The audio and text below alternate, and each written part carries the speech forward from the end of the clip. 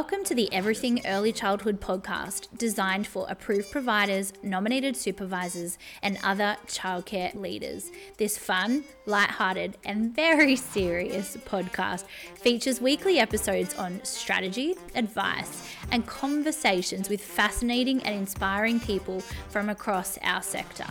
Join the journey and have access to the tools and inspiration you need to create high-performing childcare businesses.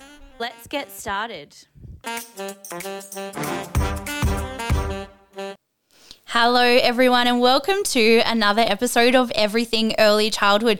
I am here with our special guest today, Aaron Knudsen from Palette Play. So I know Aaron's connected with us on our Directors Network group previously, and we had a topic raised from our audience around maximising learning and education in the outdoor environment. And I thought, what perfect person to speak to but Aaron. So thanks so much for joining us, Aaron. Thank you for having me. It's good to be here. Awesome. So where should we start? Do you want to do a little bit of an introduction about yourself your journey so far? My journey so far. Okay. Well, so going right back to the start, I thought that I wanted to do primary school teaching leaving school. So out of school, I had to sort of do a bridging course, which is through CIT, which is Canberra's version of TAFE. So I did that and got most of the way through my diploma and then, had enough of studying. So I just left and started doing casual early childhood teaching. That sort of got my foot in the door. And that was a really cool way of connecting with different services because I got to go into a centre, work for a week, see if I liked it. And often they would just offer me a job straight up. And if I liked it, I would stay for a little while. I went from there and I went to a place which is called Monica Childcare Centre. I stayed there for 10 years. So during that time, I actually went and finished my diploma and went from being the assistant through to being team leader.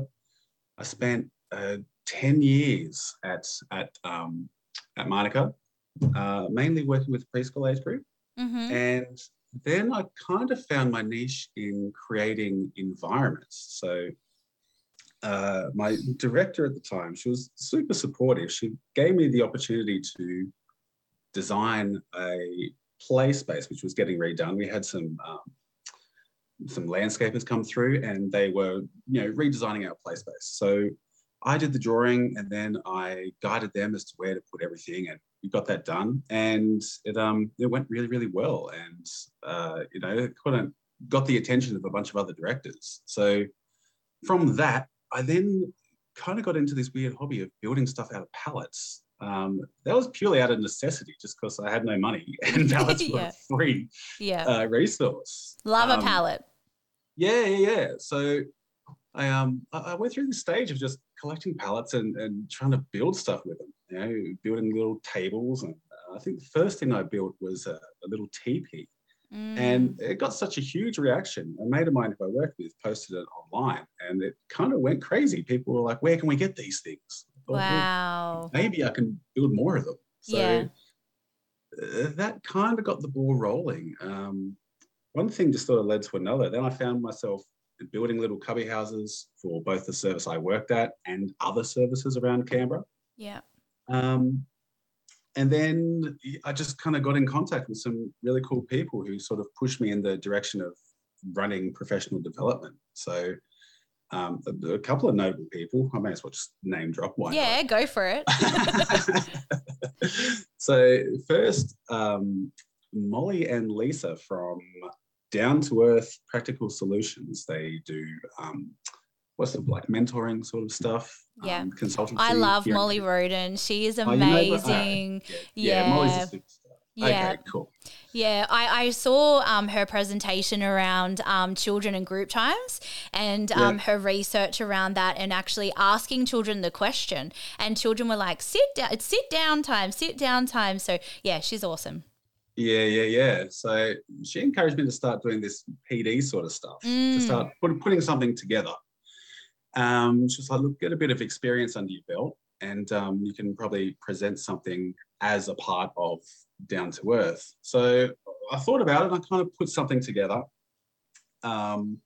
Then, kind of the moons and stars all sort of aligned, and got in touch with Tony and Robin Christie from Child Space New Zealand. I actually messaged Robin just before doing this podcast. So, hi, if you're listening. So I got in touch with those guys. They were coming through Canberra and were doing their presentation thing. And I was just in awe of the stuff Robin was doing as far as designing play spaces. So I just hung out like a groupie at his station. I watched everything he presented the whole time. It was just like this light bulb moment. Like, oh my God, you can design play spaces like as an occupation. Like that's a real thing. That's a thing. Yeah. Yeah. And it's totally a thing. So I was like incredibly inspired. So combining that with the skills that I was already starting to develop in creating stuff using recycled materials, it all just sort of fell into place. So I asked Tony if I could present at their conference, which was happening much later in the year in New Zealand, in Wellington. And they gave me the green light. And I was like, all right, how incredible is that? Now I got to make this happen. So having that deadline forced me to make a presentation and just kind of like jumping in the deep end. And I love that philosophy, like say yes and work it out later. Yeah. Because in a lot of the last podcast I recorded or didn't record, I should say, it was about if it doesn't scare us, or if we feel fear, that's a signal that we're going in the right direction. Oh, dude, yeah. I felt a ton of fear. I was flying to another country to speak to a whole heap of people and I had never done it before. But, no one ever asked if I'd done it before. I was just like, all right, you want to have a go? Give it a go. Yeah. But once I had done it, now I've got my foot in the door. Now I'm a professional speaker or whatever you call it. So now I was able to run workshops firstly with Down to Earth. And then I thought, maybe I can just do this on my own. So I started off running workshops, just sort of like an open workshop, like anyone who wants to come along, we'll build stuff. And it was kind of chaotic, looking back, it was not my finest work, but everyone had a great time. They got to use some tools, they got to build some things. I gave them what knowledge I had at the time. And it just sort of kept evolving from there. So at this stage, I'm still working in early childhood while running this as a side business. Amazing. How many days are you doing? What are you doing? Well, so I was doing 5 and then I started reducing that. So I then slowly went down to 4 days a week childcare and, more time spent working on my business. Then it almost got to a point where my regular job was getting in the way of, this business. So I had to, I guess, make some scary decisions. Take the leap. Well, I didn't initially. The first leap was I moved to a different childcare centre, but this time as a sustainability educator. So I was there, I think, 3 days a week. And as a sustainability educator, it just meant I spent my day off the floor taking groups of children for gardening or building or recycling, anything just kind of loosely related to sustainability. I would then run, I guess, little workshops with the team, the educators, on how to incorporate sustainability into their rooms, into their everyday environment. And I also got to, I guess, practice my skill in designing and creating play spaces for the service that I worked in. So it was a way of essentially doing what I do as a business, but on company time. So, it was a bit of a safety net. Yeah. And because of each person's different situation or circumstances, sometimes it's important to have that, comfortability factor at certain periods of life. Yep. Yeah. And, that kept evolving. The workshops were going great. Feedback I was getting was that it would work really well as a team building experience. So I kind of switched focus and thought, I can still teach about playgrounds and teach about design, but the hands-on aspect can be more of a team bonding experience. So I kind of switched focus and took it in that direction, and that really took off. Then it got to the point when I did have to make the scary leap. So initially I said, look, I'm just going to take leave without pay. I think I did that for, I don't know, a couple months. Right. Yeah. See You had how to it have that goes. safety net. Yep. Yeah. And look, luckily my boss was super cool. She was like, look, I knew this was going to happen. So, Yeah. she was just happy that, we got to go on this cool journey together. Yeah. And then, from there, I just took the leap and I resigned from my job and was Wow. unemployed, self-employed. I don't know what you Yeah. call it. Yeah. Self-unemployed. What did that feel like at the time? Yeah, dude, it was a mixture of, it was a scary feeling. It was also a freeing feeling. It's Yeah. like I didn't have a job yet. I could work whenever I wanted to. Yeah. I was in charge of my own time. It was the first time in my working life where I didn't have to let anyone know that I was going to the toilet. I could just get up and go. It's the little things. It's the little It's the things. little things. Yeah. I could have lunch at whatever time I wanted. Yeah. I didn't have to get up and be at a certain place at a certain time. So that was. But the flip side to that is, which I don't think a lot of people realize, is that you then are in complete control of your time. So what that means is that, yes, it's also freeing, which are the positive sides of it. But the opposite side of that is that if you don't do anything because you're not motivated, then nothing happens. Yeah, 100%. There's no slacking off and still getting paid. Yeah, no. There's no, I do kind of miss the days where we just have a real cruisy day and everything went great, but my pay wouldn't be affected. So that was, and also it's a big change in not really switching off. I always have so many different things to think about, whether it's like the marketing side of things, it's admin, getting back to people, then there's the bookkeeping, accounts, I was just about to say, dude, the tax and all that side of things, like, such a steep learning curve. It's a lot. It's a lot to run a business. It is. What's been really, really great to me is the relationships that I have made through my time in childcare. Like my tax agent, my accountant, she was actually a parent of a child who I taught in preschool. So beautiful. Having that family connection, she feels like it's part of the business. Yeah. It kind of feels like family. So I know that she's really got my best interests at heart. So that's been really, really fortunate. I feel really lucky to have those sort of connections. And I think everyone in early childhood is really, friendly. It's a nice place. Yeah, 100%. Yeah. And then, so moving out and to speaking to directors, I feel like they're my people. Like we speak the same language. We've been in the trenches together. I know, what they're going through, and I can speak kind of early childhood language. Yeah. Which I think kind of gives me, a bit of an edge over other, I don't know, landscaping companies or people who haven't worked in early childhood. Yeah. I can kind of look at it from an educator's point of view, which has been really, really beneficial to and me. Also from children's perspectives, because, at heart you are a teacher. So, I think being able to see it from those perspectives is really important. Yeah.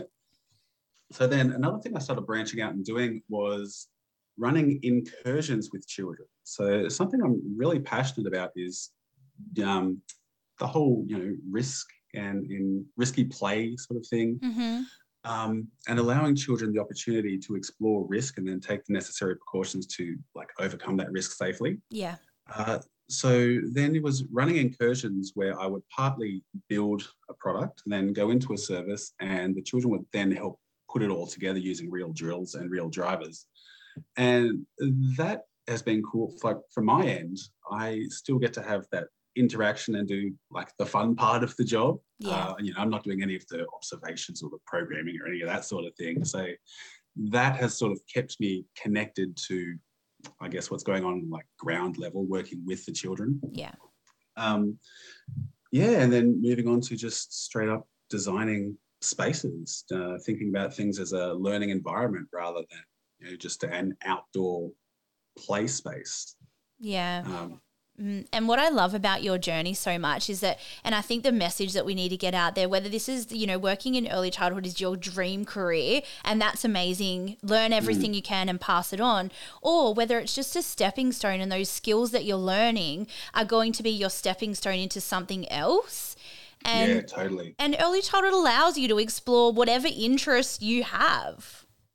I would like to see more diversity, I think, in early childhood. Like, as an educator, we're wearing so many different hats, and I don't think it is reasonable to think that you are going to excel at every single thing that's asked of you, be that running group time, or be that doing gardening, or be that building, or any of these other things. So I think if people can find their niche, find their passion, and zone in on that. I think and if you were to build a good team around that, where everyone is working to their strengths, I really think that the care that we're providing as a whole is going to be a whole heap more rewarding, more fulfilling.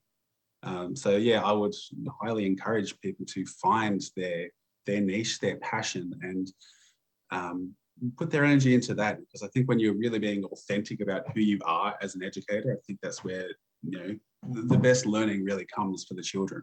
And how did you identify that was your strength and something you were really interested in? Yeah, I don't know. I just sort of fell into it. I think we're just sort of drawn to.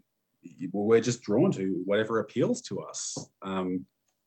The outdoor environment thing, I just felt compelled to create spaces where the children were free to explore. And I feel when we do that, the learning happens rather than it being sort of forced upon them as something where we are teaching you.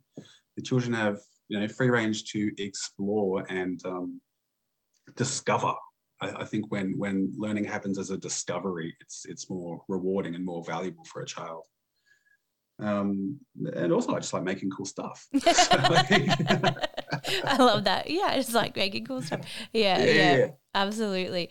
Well, let's delve into environments then. So, because one of the biggest things that we get from our audience and from our network is that they find that educators, so let's just say it's time to go outside, and literally the educator's perception of going outside is where the children just run around. So no learning, no education's happening. And of course, in these environments that are very plastic. Yeah, plastic, very basic. It doesn't allow for a lot of opportunity for the children to learn from the environment. So what would you say and what advice would you give people around, I guess, maximising that learning outdoors, and how should they view it? Okay, well, you can tackle this from a few different angles. I would like to see more free flowing of children being allowed to explore indoor and outdoor play. I think that trying to herd children as a group is sort of not the best approach. I would like to see children be able to have a bit more agency in choosing where they want to play throughout the day. And you'll find then children are moving in smaller groups, which then operates a whole heap better. So in designing outdoor environments, we want places where the children can discover and have scope for them to return to play. So sandpit is like an absolute must. If we can design our sandpits in a way that children's creations don't get destroyed at the end of every single day, I think that would be a lot better. Now, what I mean by that, if we can enclose our sandpits so that a child hasn't been working all day on their hole or whatever they're doing in the sandpit, and then at the end of the day, the big heavy anti-cat thing comes and gets dragged across the sandpit and just ruins everything that they've worked on all day. I think that there are other ways that we can go about that. So enclosing sandpits would be one way that we could go about that.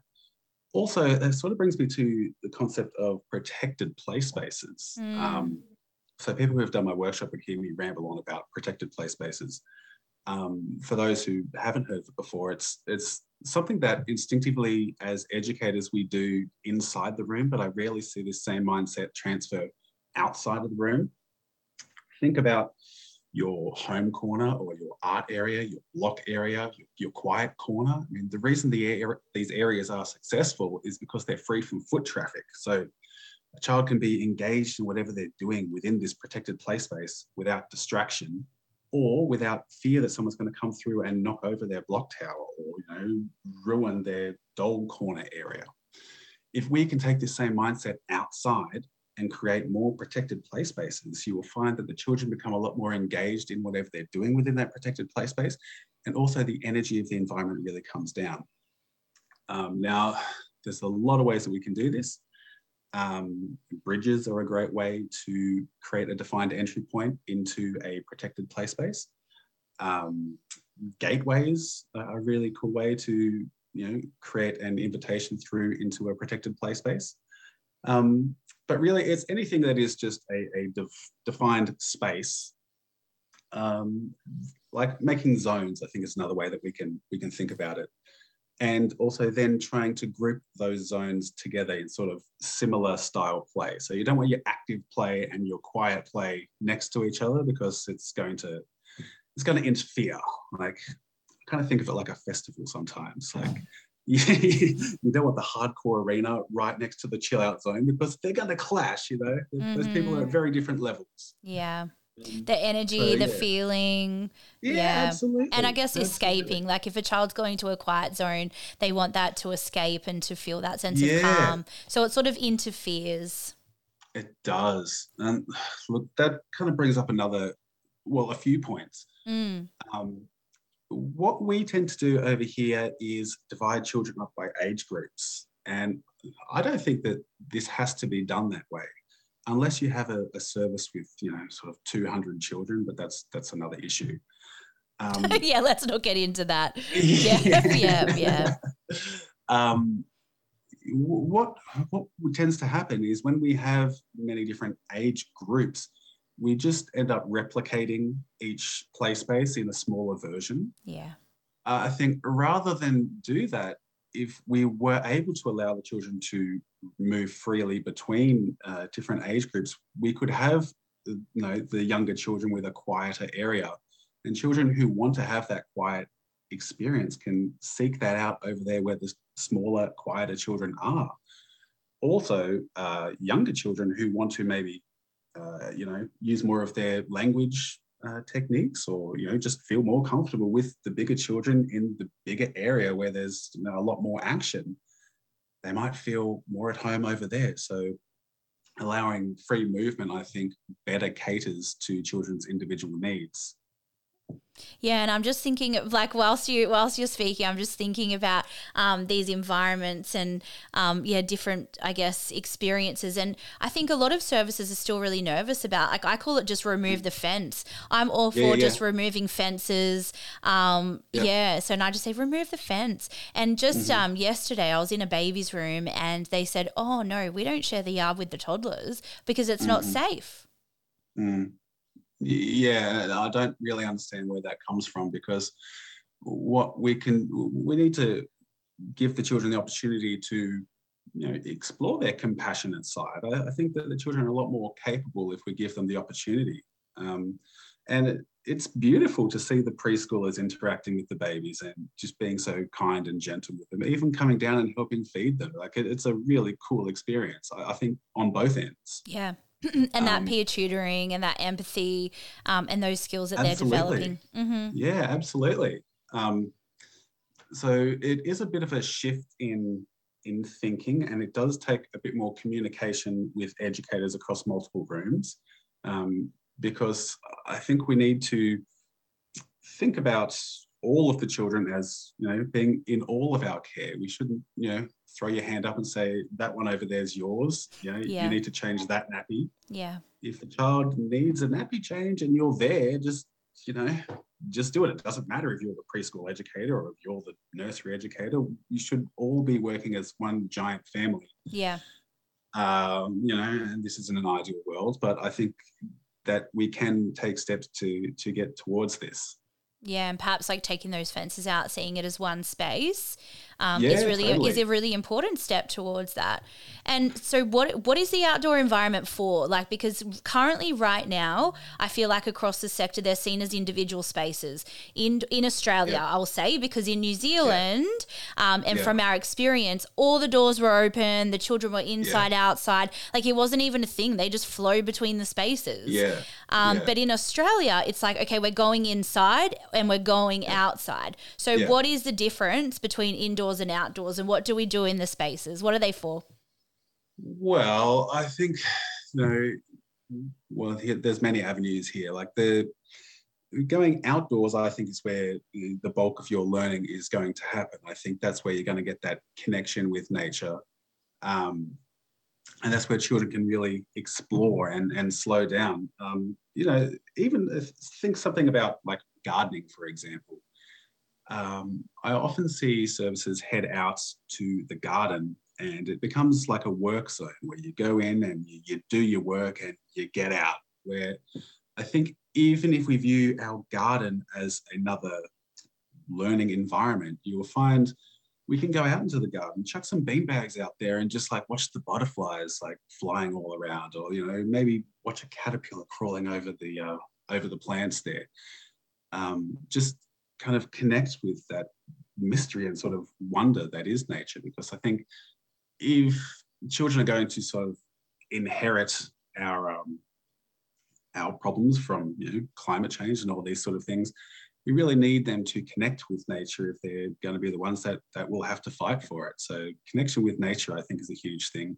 But also, I think as far as well-being, connecting with nature, being outside, being in the fresh air, being in the natural sunlight adds to a sense of well-being.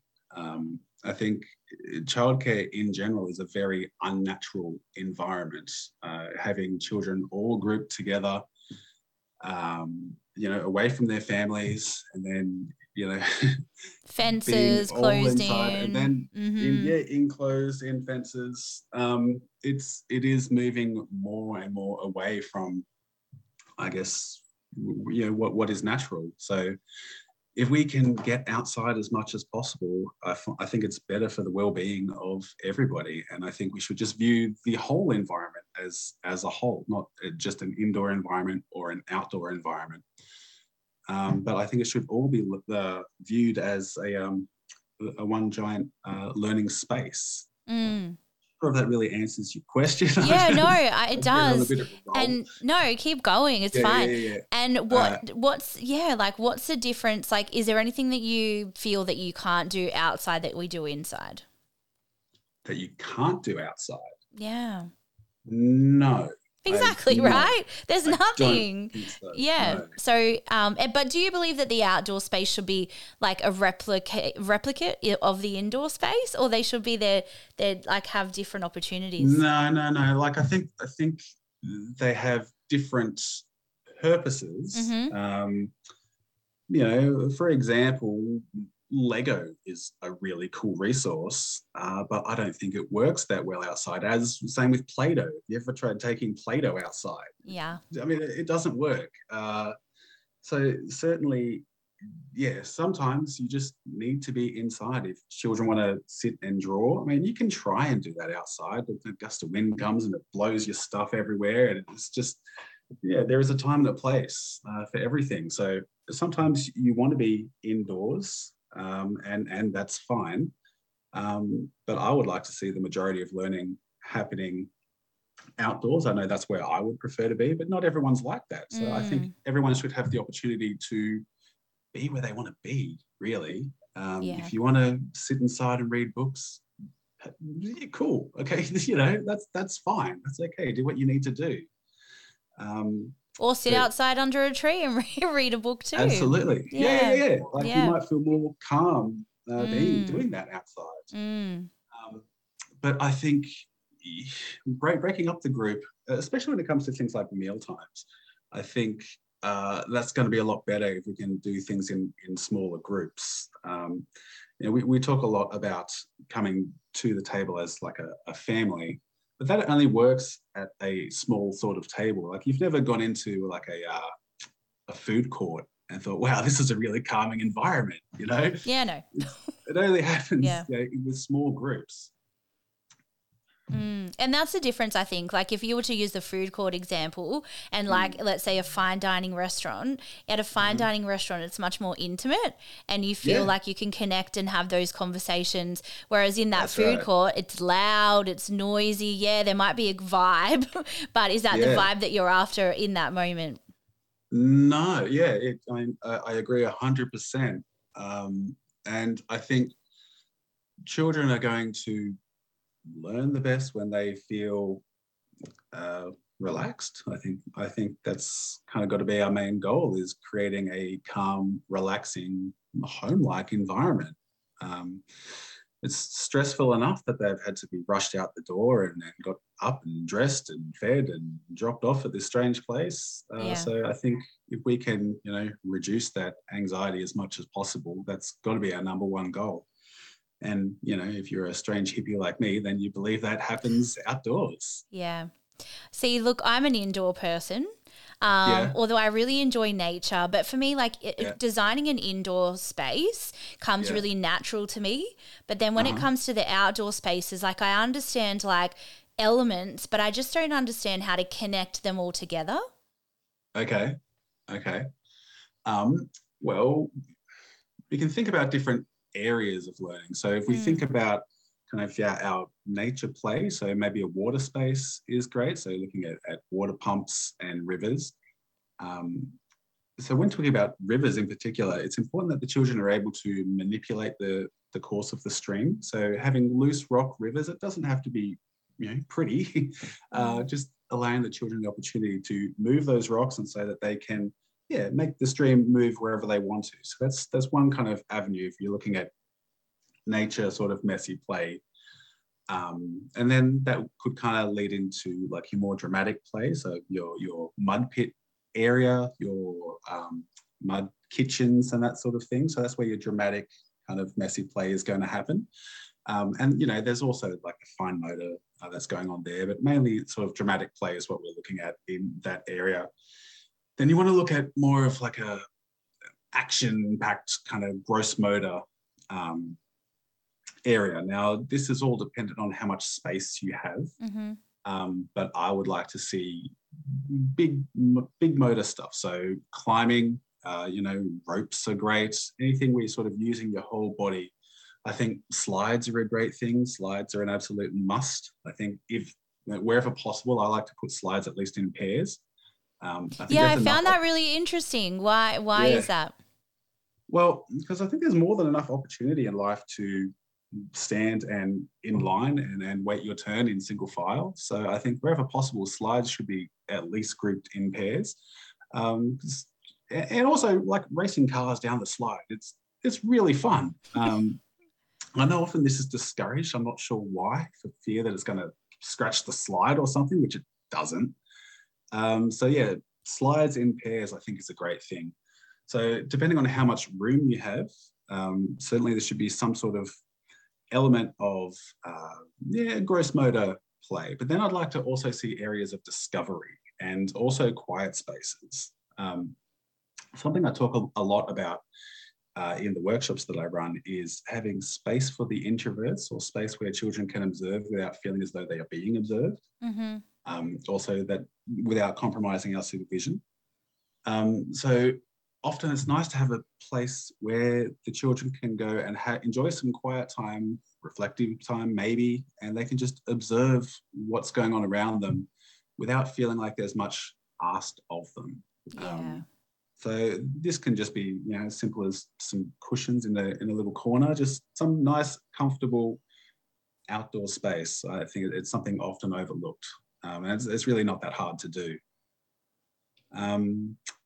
What else? Kind of put me on the spot here as far as outdoor spaces. Well, even your beautiful teepees, like just having those, cushions in a teepee in a space. Yeah. And I think we get really worried from, I guess, it comes to mind about supervision and being able to supervise and see children.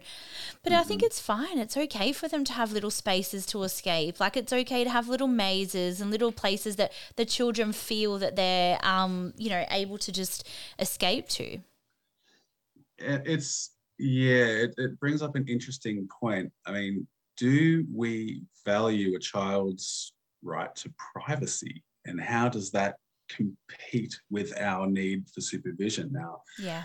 I would like to meet somewhere in the middle where a child can feel like they have a sense of privacy, but I can kind of see what's going on if I need to. But Yeah. I don't think we need to be hovering over the top of them No. 24/7. So, Oh, and that was something beautiful from New Zealand, I think. Like, that was one of the biggest things we took away, is that the teachers blended into the environment because they weren't in the children's faces. Like, yeah. they allowed the children just to spread out in those environments. There was a space in the yard. Oh my gosh, Aaron, I have to tell you, in one of these yards, what we appreciated so much in these outdoor spaces, they had dead plants. Like, they had, and because they weren't in season, right? So they were Right. like orchards, and they were just sticks because they weren't in season, they weren't blooming. But Uh-huh. but we appreciated that because we feel in Australia like a lot of services have evergreen Yeah. plants, and Yeah. that Yeah. it Yeah. doesn't allow the children to see the evolving, or the involvement of nature. Yeah. Yeah. Very cool. Yeah. Very So that was cool. awesome. And then a part of the yard, we went over there and it was their climbing, and they had swings, and it was just after the orchard maze that was dead, Mm. or, not in bloom. But the Yeah. children were not there. And I said, why are there no children over here? And they said they know not to come here because the teachers are on break and there's no teacher here. Yeah. Wow. Okay. So just giving the children the opportunity to make those decisions for themselves and showing them trust. I think Yeah. trust goes both ways. So Yeah. There were no gates, there were no fences, but there were no yeah. children there. None. Wow. Wow. And she said she was surprised that the children hadn't followed her over because they would have seen her moving to that Hmm. space. And so she said, I'm surprised that none of the children are following me, but they were with their educators. They were engaged in other spaces. Like, it was just so much trust and confidence put on the children, and like they were a part of it. Not that it was the teacher and then the child. It was just that they were all a part of the environment.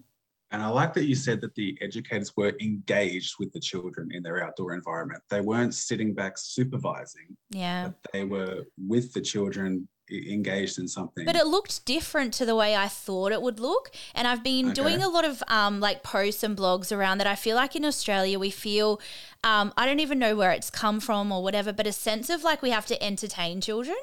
Like, that's our Mm. job. We have to entertain them all day. But it Yeah. looked really different in New Zealand. Like, when we looked in the outdoor spaces, like the Hmm. educators were actually caring for the garden, and then the children Hmm. were just around them, like learning and just participating in the garden.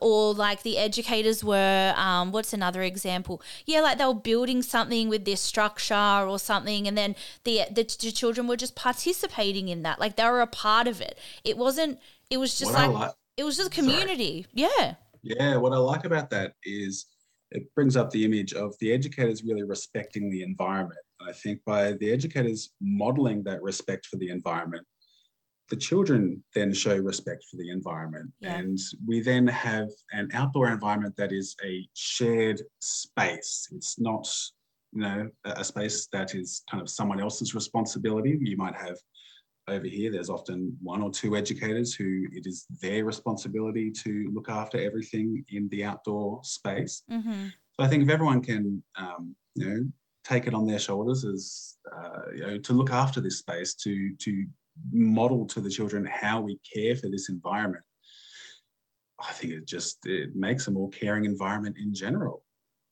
I and think kind of so. adds to connection, adds to And connection, community community. and Yeah, connection, and seeing yeah. that the whole service, including the Mm, indoor, I guess, play space, the outdoor play space, the office, the reception, the foyer, because even at other services, like they allow children just to flow between the center. If they want to go yeah, out of the room into the foyer to the library and read, or like it's a yeah, flow of the day. And I just think that places so much trust and confidence in the children for them to be able to choose, but seeing that as a whole yeah. functioning community. Yeah. And it lowers stress levels. I think sometimes we have rules in place that don't really make sense and just they add stress to everyone involved. When I was an educator, I had my two boys at the service with me. And my youngest would just run off from his room. He would just show up in my preschool room, be like, "Oh, hey, Dad." And then his educators would come and grab him by the hand and take him back to his room. I'm just thinking, why? I Why? don't know why. Like Yeah. if they want to be in a different area, as long as there is communication. So, if there is a fire or something, everyone is accounted for. But it's just adding extra stress that is not necessary. I think we need to just chill out and Yeah. just slow down. And I think the quality of care would really, really improve. I cannot agree more. And I think that was something that was really clear. I think in New Zealand, there's no stress. Like everyone is just calm, everyone. And it helped. I didn't realize until observing it how stressed we are here. But we operate on that level. Like it's not the children that's doing that. It's our energy and it's our vibe and it's us that's creating that. They're only bouncing off our energy. Yeah. Yeah. And I feel we could lead by example and tone things down. I mean, I know there's a lot of pressure on educators with the whole, recording of observations and the, planning of activities. But it doesn't have to be that way. Like, we're helping services simplify all of that, like so that they can get back to focusing on the children, but it doesn't have to be like that. Well, yeah, I'd like to see more interaction, less chasing them around with a camera. Oh my gosh. Yeah. We're doing like tech-free weeks, tech-free days. Like it's become, like there's like that barrier. There's a third teacher, which is not the environment in this case. It's an iPad in front of, in between the teacher and hold on, let's just pause this experience because I need to take a photo for the families. Yeah. And like my biggest question right now, I'm challenging services is where has it come from that we need a photo of everything? Yeah, I don't know where that has come from. We've created that. Yeah. We have to show evidence of everything. I think, maybe the evidence could just be that we have happy children in our care. Like, is that not evidence that we're doing our job well? Yeah. Or the projects, the artwork, like the creations, like what the children are, not even producing, but a part of producing, that journey to get to that point. Yeah, totally. Yeah. If we're developing a strong sense of community, I think that would be a much better objective than to, have a set amount of activities planned for each child per month. I think so too. Yeah. And more meaningful as well. Yeah. I like that you said the idea of the third teacher, because that's how I like to view the outdoor environment as a teacher in itself.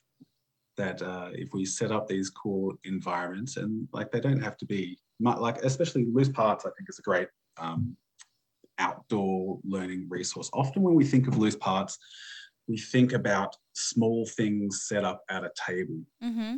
I would like to see loose parts done on a large scale. So I use a lot of pallet scraps are great for this, but I've seen all sorts of things used. Fold up tables. I've seen milk crates are a great thing. Children can build amazing things when they're given the opportunity to just explore these resources and create these little worlds, which may not be pretty, but when you see it through their eyes, they are able to create these amazing things. So a loose parts area, I think, is a really valuable space to have in your environment, and it can really start by nothing. You can just keep adding to it. Just ask the parents, have you got, I don't know, old PVC pipes are a great thing. Have you got gum boots? I don't know, anything really. Yeah. Just add to the pile and let's see what happens. I've seen some really amazing environments in a loose parts area. Yeah, and it reminds me of like, did you see the New York City junk playground? No. Oh, it's cool. So incredible. It's exactly that. It's a whole playground that all they have is what we see as junk. But to see what the children actually create out of that, it's just like as adults, I think our curiosity and our creativity become quite diminished. But as children, like they create things we just wouldn't even ever think of. Yeah. And I think often they can create things better than I can design things. So Wow. I love it when they can surprise me with the things that they create. So actually, that would be advice for anyone who's starting on the journey of changing their play space, is just to tackle it one space at a time. Mm-hmm. So don't break it off into sections and just work on one section. Now, let's say you've got an unused corner and you start landscaping that corner. Maybe you just want to add a basic mound to that area. Sometimes in the time that it takes to get the project finished, the children might choose to use it in a different way, which then changes the course of how you would plan for that area. So let's say you were planning on putting a slide in a mound, or in an unused corner. You might have the mound there and find that in the time it's taken you to go and source the slide and do all the rest of it, that the children are now using that hill as a small loose parts area. They've got their little dramatic play figures or moving cars around in the dirt in that area. Then you might say, well, hey, let's leave that. Let's leave this as a little mounded, what would you call that? Small world play. Let's leave this as a small world play environment. Because obviously this is something that they're interested in. Let's focus on another area. Maybe we'll come back to this, maybe we won't. But yeah, by breaking it down into smaller chunks, you'll be really surprised as to where it can take you. Yeah, and it's interesting you say that because like we work with services, but they look at it from a whole design perspective. Yeah. And they feel like just a service now, I'll send them to you actually. They have these designs and they're like, oh yeah, we just want to get the whole thing done. And I'm like, they think it's faster to do the whole thing at once. And I'm like, well, actually it's not. It's actually quicker to do like little bits. But I love what you're saying about as you work through the design, see if it's actually relating back to the children and how they utilize the space. Yeah. I also sometimes have clients who get the children involved in the designing of their spaces. So I've had groups where the children drew a picture of this little climbing frame that they wanted to have built. I then built the climbing frame, but then took it apart and went in there and then ran that as an incursion with the children. They got to build this climbing frame that they had designed, and they just had a bit more of a connection to this piece of equipment. But that can be done with, with any area. Actually, that brings me to another point. If you are going to have a go at designing something for an area, I find the easiest way to do that is take photos, like a good wide-angled photo of this space, print that out, or you can even print that out in a grayscale, and then just draw directly on top of that picture. That way you can show your idea to whoever you want to convince, really. You can involve the children in the process and say, look, hey, this is what this area looks like currently. How's about we do this, this, and this to it? And they might say, let's add 50 jumping castles. You're like, okay, let's rein it in a bit. Yeah. It's always a dream to do a underground trampoline. Underground trampoline. You know how they sit on the floor, but then we couldn't because we did a lot of research about trampolines and you can only have one child on them at a time anyway. Oh, really? Yeah. I'd like to see more trampolines. Yeah. But yeah, one child at a time seems pretty hard. Yeah. But then again, my little guy broke his leg on our trampoline because I was trying to double bounce him. And that's exactly right. Exactly right. So yeah, apparently, when you have, because you think you want a bigger trampoline so you can have more children on at once, but as soon as you have one child, then you have a second child, that increases the risk of the double bounce, where injuries and things occur. But I don't know, have you heard of Nikki Buchan? Yeah, so she introduced us to, it's called a risk-benefit assessment.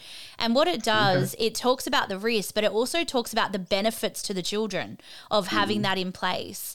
Because what's your philosophy or thoughts around risk and how to, I guess, communicate that to families or even get the team across with risk because they're so fearful?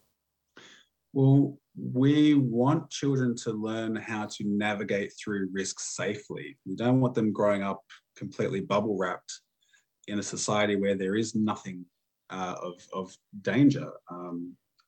We do need to make the distinction between risk and hazard. Being a risk is something that you can see and something that you can then take the necessary precautions to overcome. A hazard is just something's broken. It looks like it should be all good. You try to climb the ladder and the rungs break. Well, that's a hazard. We don't want hazards in our environment. But we do want the children to learn to keep themselves safe, because this has implications later in life, where these children are going to grow up and they're going to become teenagers who are programmed to take risk. Now, if they have never learnt these basic skills of how to keep themselves safe and how to analyze risk and how to navigate through that safely, well, then they're going to have a whole heap of problems now as teenagers who are taking bigger risks and don't have that, that groundwork of how to safely navigate this risk. So I would say that risk is really important, and risk management is a life skill.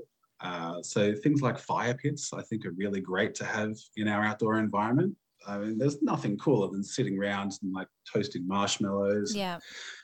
Just everyone they're really well behaved. I've never had any issues around a fire pit.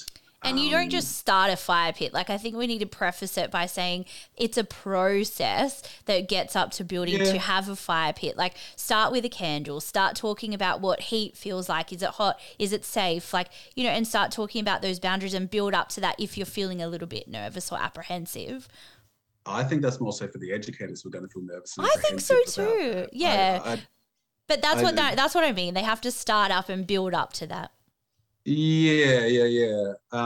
Because even like with these campfires, a lot of children are growing up and not having the opportunity to sit around a campfire. So we need to be providing these environments that they don't have access to at home. And what I like about the fire pit is once it's all done, we then have this kind of free source of charcoal. So I would have all the wood would burn down, and then I'd get bits of plywood, and the children would then use all that charcoal to just draw stuff. But yeah, it was a really cool kind of connection as to where we can get this charcoal from. It's something I used to really, really enjoy back during my days as a sustainability educator. Yeah. Sit around the fire. That's awesome. I've never thought about that, like using the charcoal after the fire. Yeah, and there's just that exploration. You've got this bit of charcoal and it's not drawing properly, but hey, if I dip it in the water, then now it's like activated. Now I can, there's so much exploration that can come just by hanging out in these environments. Yeah. And so leaving our listeners, is there any other further tips around the outdoors, utilising that space, maximising learning in the outdoor environment? I think I've pretty much covered everything. Yeah. Well, I'm curious about your protected play space, because I think that was when designing the play spaces, it was the bits in between that I found were the biggest issue, because we ended up with a lot of what do we fill it with? I know it sounds, Okay, I get where you're coming from. So you've got your key areas, like you've got your, your sand pit, you've got your garden, you've got your, I guess your heighted area, which is on your, softball sort of barky area. Yeah, I didn't mention that either, is level change. I think is something that's important too. Often I visit services where everything is completely flat. I think it is important to have some sort of height variation. So something that we can climb up and view the world from a higher vantage point. It doesn't need to be crazy, but any sort of level change I think is really important. Breaking it off into smaller chunks. Garden beds work really, really well for this. So just basic garden boxes. Now, if you want to change this more regularly, even garden boxes on wheels that can be positioned around to create a little protected, think about it like a horseshoe kind of shape area. Now you've got your little protected play space in there. Now you can add a little gate to that front area. So you've got a box that's instant protected play space. But then you want it bigger. Let's just push these garden boxes out of the way. We can have a bigger space. So think about breaking it off into smaller chunks. Building little decking areas is one way to do that. different sorts of ground cover is another way of doing that. Mm-hmm. So through our use of ground cover, we can influence the speed in which children transition between stations. Mm-hmm. I don't think I mentioned I'll get to that in just a sec. Okay, so I knew there was stuff that was missing. Oh, we'll get it out of there. Okay, so if we are using only tanbark, you'll find that the children kind of travel at tanbark speed. If we mix that up with maybe some pebbles or some grass or some dirt, you move differently on these different sorts of ground covers. So this is one way that we can influence the speed in which children transition between stations, which brings me to the dramatic play areas. So when we're setting up dramatic play spaces, it's always better to set up 2 or 3 smaller stations that will operate as a village rather than setting up one central space that the children need to compete for. So think of that's where your teepees or your little cubby houses comes into play. So children can then move between the little cubby houses, have several games operating at once, and they're not really interfering with each other's play. So yeah, that's actually a really important point when setting up dramatic play in your indoor or in your outdoor environment. Smaller stations and get them to operate as a village. Yeah, very important. And what does that look like in an environment? Because I know I've seen you present and I've seen the visuals, but if you can, sort of like help our listeners to visualize what that might look like in practice. Yeah, so when talking about this part, I like to show the slide where it has 3 smaller cubby houses. Mm-hmm. And now these cubby houses only need to be, I think they're about 1.2 meters by 1.2 meters. So, very small. You can fit 3 children inside there comfortably. So if you can have 3 of these stations facing each other, even with some sort of central gathering point in the middle, the children can come together in the middle and they can break off into their separate play spaces. You'll find that really works a lot better. Yeah, okay. So where they have that general meeting place, but they break off into their own places. Yeah, okay. Yeah. And I guess that's then they're taking on different roles in their play, in their own little village. Yeah, because it's rare that we'll see a huge group, or I say huge group, it's rare that we'll see 5 children all playing together in the same game. They might be kind of playing parallel to each other or playing similar sort of games, but it's not a collaborative effort working on the one game. Maybe as they get older, like closer to school ready. So yeah, just being aware that there's going to be multiple different imaginary play scenarios happening in this one area and trying to cater for as many of those as possible is, I guess, the ticket to success in creating an outdoor dramatic play space. Yeah, I love that, for them to be able to take on whatever role they want. And I think back in practice about, mums and dads and things, and they're like, well, I'm the mum, and you're the dad. But then they can be multiple of those in the same space because they're in their own house, so to speak. Yeah. That's a cool way to think about it. Just different rooms of the same house that could be another way to set it up. Actually, it reminds me, so we were really, I know because I've just visited to New Zealand, so everything's about New Zealand right now, but we were lucky to go and see a traditional village in New Zealand, and what they did back then, instead of they didn't have what we call like a traditional house now, they actually had huts for different things. So they would have an eating hut, they would have they didn't have TVs, but they just said they would have an entertainment hut or a games hut, then they would have another hut for sleeping. So everything was in its own separate little hut for the desired purpose that it was built for. Yeah, brilliant. Isn't that fascinating? Yeah. So they said a lot of elders now struggle with the traditional housing where everything is all in the one place. Yeah. No. So your concept of having different little villages reminded me of exactly how they used to build their villages. Yeah, and I guess that's kind of a cool metaphor to how we could design our play spaces, to have a village with each part, having its own role. Yeah, exactly, having its own role, which you do describe very well. Yeah, thank you. like as we go through and venture through the environment. Beautiful. Or is there anything else you want to leave our listeners with? Any words of wisdom, any inspiration? I don't think so. Like my Instagram. How can they find you? We'll get there. We'll get if they want to know more about you. And look, we see all of your palette play designs and workshops all across the socials. So we love seeing those with all of the teams that you work with. So how can they find you? So the website is paletteplay.com.au. You can find me on Facebook. You can find me on Instagram.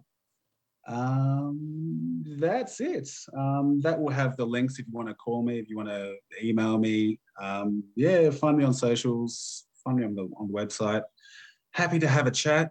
Even if you just want some sort of guidance as to how you can better design your space or how you can start your own journey. I often get people contacting me asking how they can, I guess, do what I do. So I'm happy to talk you through that if you want to join this crazy world of being a playgrounds person. So playground person. You need a better role. You need a better title.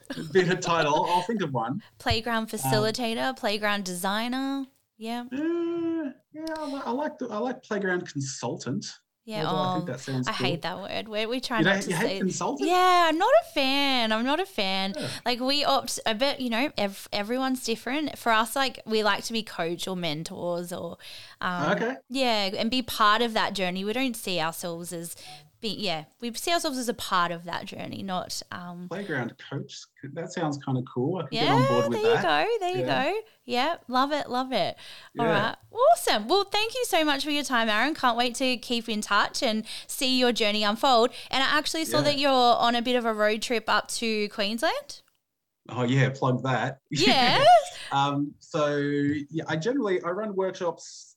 Well, I'm based in Canberra, so I run workshops down to Victoria and all through New South Wales all the time.